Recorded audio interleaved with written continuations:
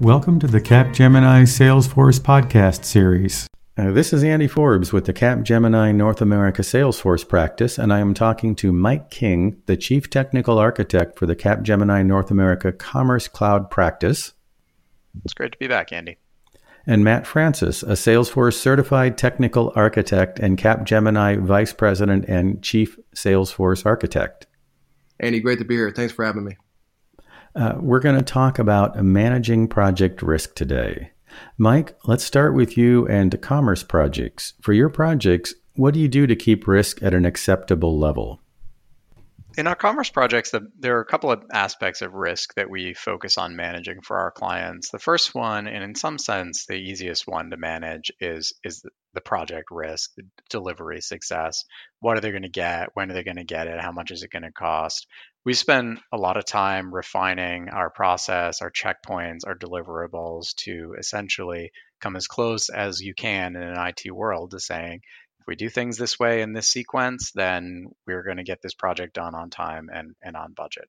Obviously, there's always a possibility things could go wrong, but this gives us the earliest possible visibility into those risks and the best opportunity to address and manage them. Then there's also risks like site reliability. Are things going to be up when you need them? Are you going to be able to sell on Black Friday? If you send out an email blast and your customers come to your site, are they going to have a good experience? So being able to manage that aspect of the risk in terms of reliability and support is important for our clients so they know we're here for them. And then finally, there's the business impact of a project. Managing, measuring, and understanding the risk of a major transformation like launching a new e-commerce site. What's that going to do to your customer's ability to find your site? When they go to your site, are they going to know how to access their order history to manage their account? Are they going to have a good brand experience and feel comfortable and familiar and refer you to their friends? We want to make sure that we are talking about all of these things with our clients, that we have metrics around things like SEO and conversion discoverability. We understand how the work that we're doing is impacting those things so that we can adjust, pivot, improve as things develop. Matt, how do you manage risk for your Salesforce projects? Yeah, Andy, I think the risk that we really look at a lot of times on the Salesforce platform, we're looking at sales or service or marketing transformation.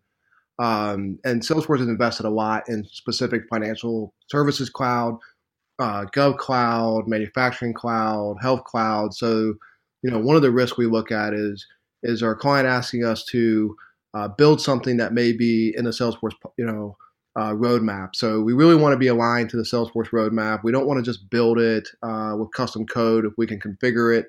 We don't want to custom build it if it's in the roadmap around a specific industry cloud or capability that Salesforce has. And Salesforce has gone so deep and so broad. It's really important. And we spend a lot of time with our architects to make sure they understand the whole Salesforce ecosystem and work with Salesforce directly, both in the sales and the delivery side of the engagement. I think the other part of it is a lot of our customers are sometimes moving from some sort of legacy application that maybe they, customize for 10 years or 15 years and are looking to lift and shift it to Salesforce. And we want to sit back and make sure, we both are jointly aware of the outcomes that we want to achieve. And we're both very aware of the, build it versus buy versus configure, COTS type decision making of what you're buying Salesforce for. Have you seen Lightning? Have you seen Lightning Flow? Have you seen Field Service Lightning? Have you seen the capabilities, more out of the box? Let's show them to you. Also in the project itself, let's make sure we configure something, show you what out of the box looks like, have that conversation with you and the key stakeholders in your organization. So organizational change management is huge. You're moving from something that may be on premise and maybe something you spent a decade building and it's very custom and very specific to your business. Are you okay giving some of that up to go with something that's being innovative 3 times a year and has a huge number of new capabilities that are coming out all the time?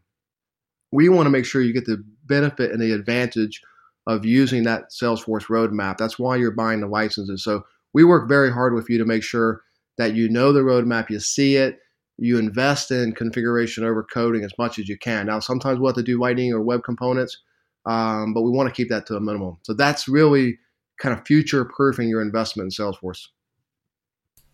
Now, and keeping in mind our clients and potential clients will be listening to this podcast, let's talk about how to manage risk when the client wants us to use their in-house project methodology.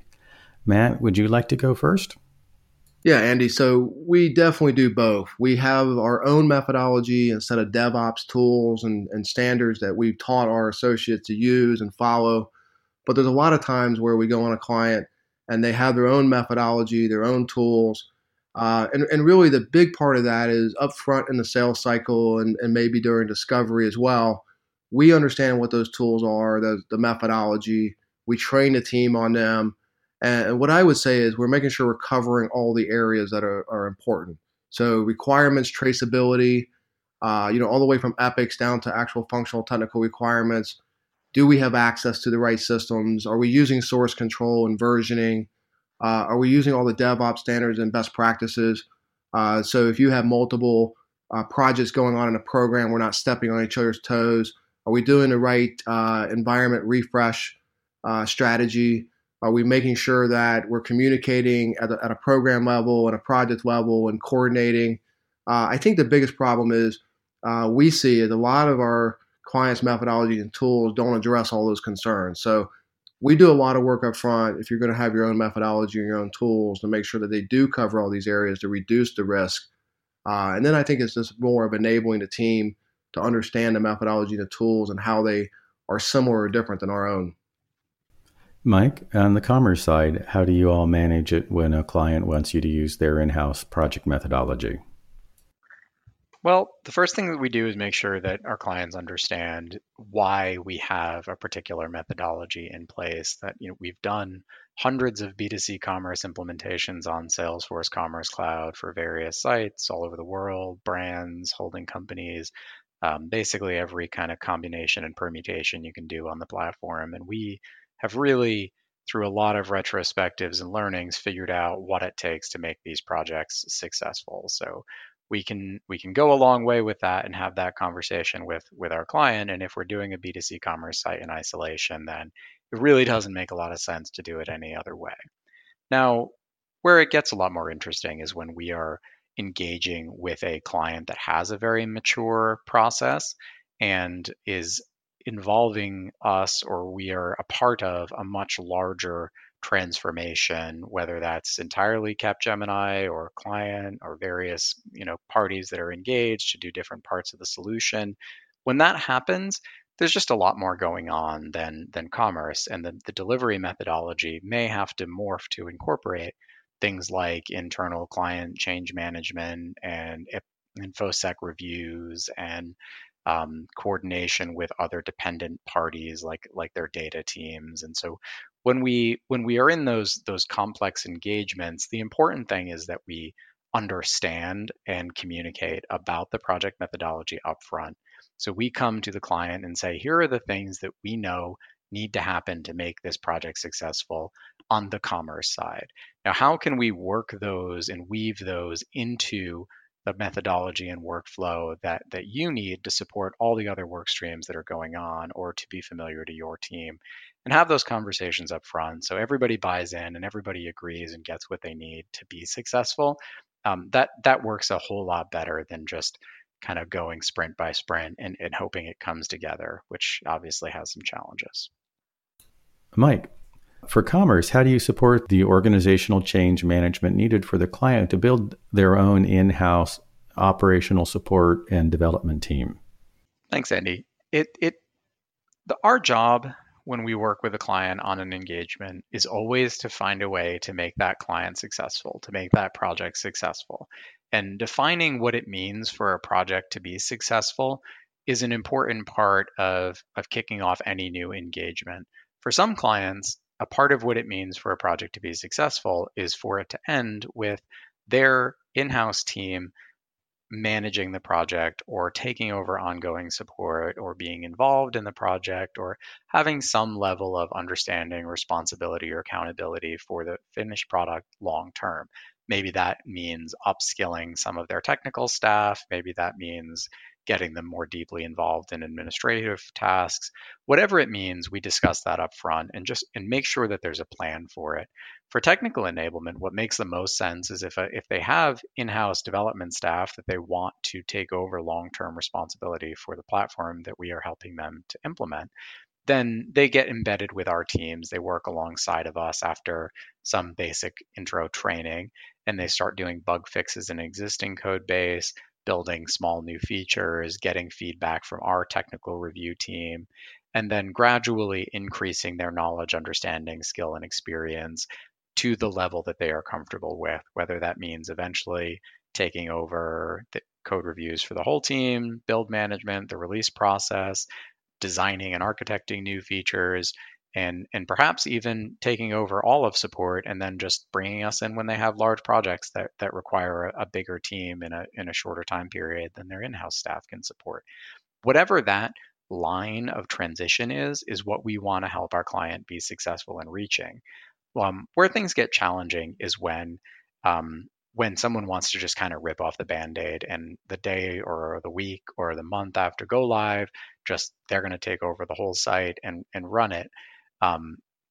That's always a possibility. We are working on the client's behalf. However, without the right transition plan, there's a lot of risk, and downtime in the commerce world is expensive. It hurts reputation, and we just want to make sure that plan is in place to be smooth and successful. Let's talk about risk management at the workstream level. For example, when I'm running a project where the client wants to run UAT, what I need to sort out with them up front is who's writing the test scripts, who's going to set up the sandbox, the data, the integrations, who's going to set up the users, who's going to support UAT, given that a surprisingly large number of the defects are actually just user error because it's a new system. I deal with this on my projects by making very clear, either in the statement of work or in discovery long before UAT starts, about the roles, responsibilities, and schedule. Getting alignment long before it's impactful or causes perceived extra work for people is generally fairly successful at making sure when we get to UAT, we all understand what we need to do, us and the client both. So Matt, turning to you, when you've got a client that's going to provide the integration team, that's going to provide the teams that are going to do the development on the other endpoints, and that's going to run system integration testing, how do you manage that? What do you do to make sure that you can basically manage, you're not managing the work, but kind of manage the interface to the client team? Yeah, I think the key here is with any program that has multiple work streams like integration, or data, which I think is one of the most critical pieces for a successful Salesforce implementation, is really around, is it integrated with the overall plan? Are there two different groups with two different plans doing their own thing, or are they combined into one plan? And even if it's not down to the work task item level, and it's at more of a milestone level, I think it's really important to see that. And I think what gets us in trouble is when we're reporting statuses across work streams, and we find out later in the program that the one work stream status is not accurate. So what I'd say to that is we need to go in, if it's integration, for example, early in the project it needs to start. It doesn't start at the end of the project. It starts in the beginning. Data integration is one of the most complicated pieces. So it needs to start day one. It needs to be in discovery. It needs to start during build pretty much immediately. And then we need to see the progress throughout the program. We need to actually visually see that this integration, this interface has been done. In a lot of cases, the problem is we're waiting on a team that may be overloaded, and they may have a lot of other integration work to do for other projects. And they may, we want to make sure that status is accurate. We want to make sure we're visually inspecting what is being done. We're making sure that for data migration, for example, we're migrating the entire data set. In the Salesforce world, moving tens of millions or 50 million, 100 million records over into a UAT environment can take time. And so we need to actually do that and know how long it takes to do that. For example, it could take, depending on the environment, it could take a few hours, it could take a few days, and depending on the volume. So it's really important to simulate that integration, that data migration many times with a full data set, with a full integration set before UAT. So really important, A, that it's part of an integrated project plan, B, that we're visually inspecting it and doing QA on it throughout the project lifecycle, and that the status is accurate, and that we simulate the full environment many times before we get to UAT. Because we don't want to get to UAT and have bad data or have interfaces that aren't working or have to wait on migration. So those are the key things that I look for. Great, guys. Matt, Mike, thank you for your time today. Thanks, Andy. Really appreciate it. Yeah, our pleasure. Thank you.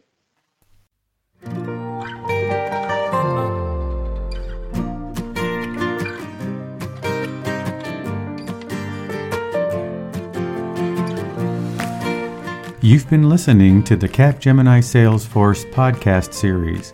To learn more about Capgemini and Salesforce, go to www.capgemini.com/partner/Salesforce.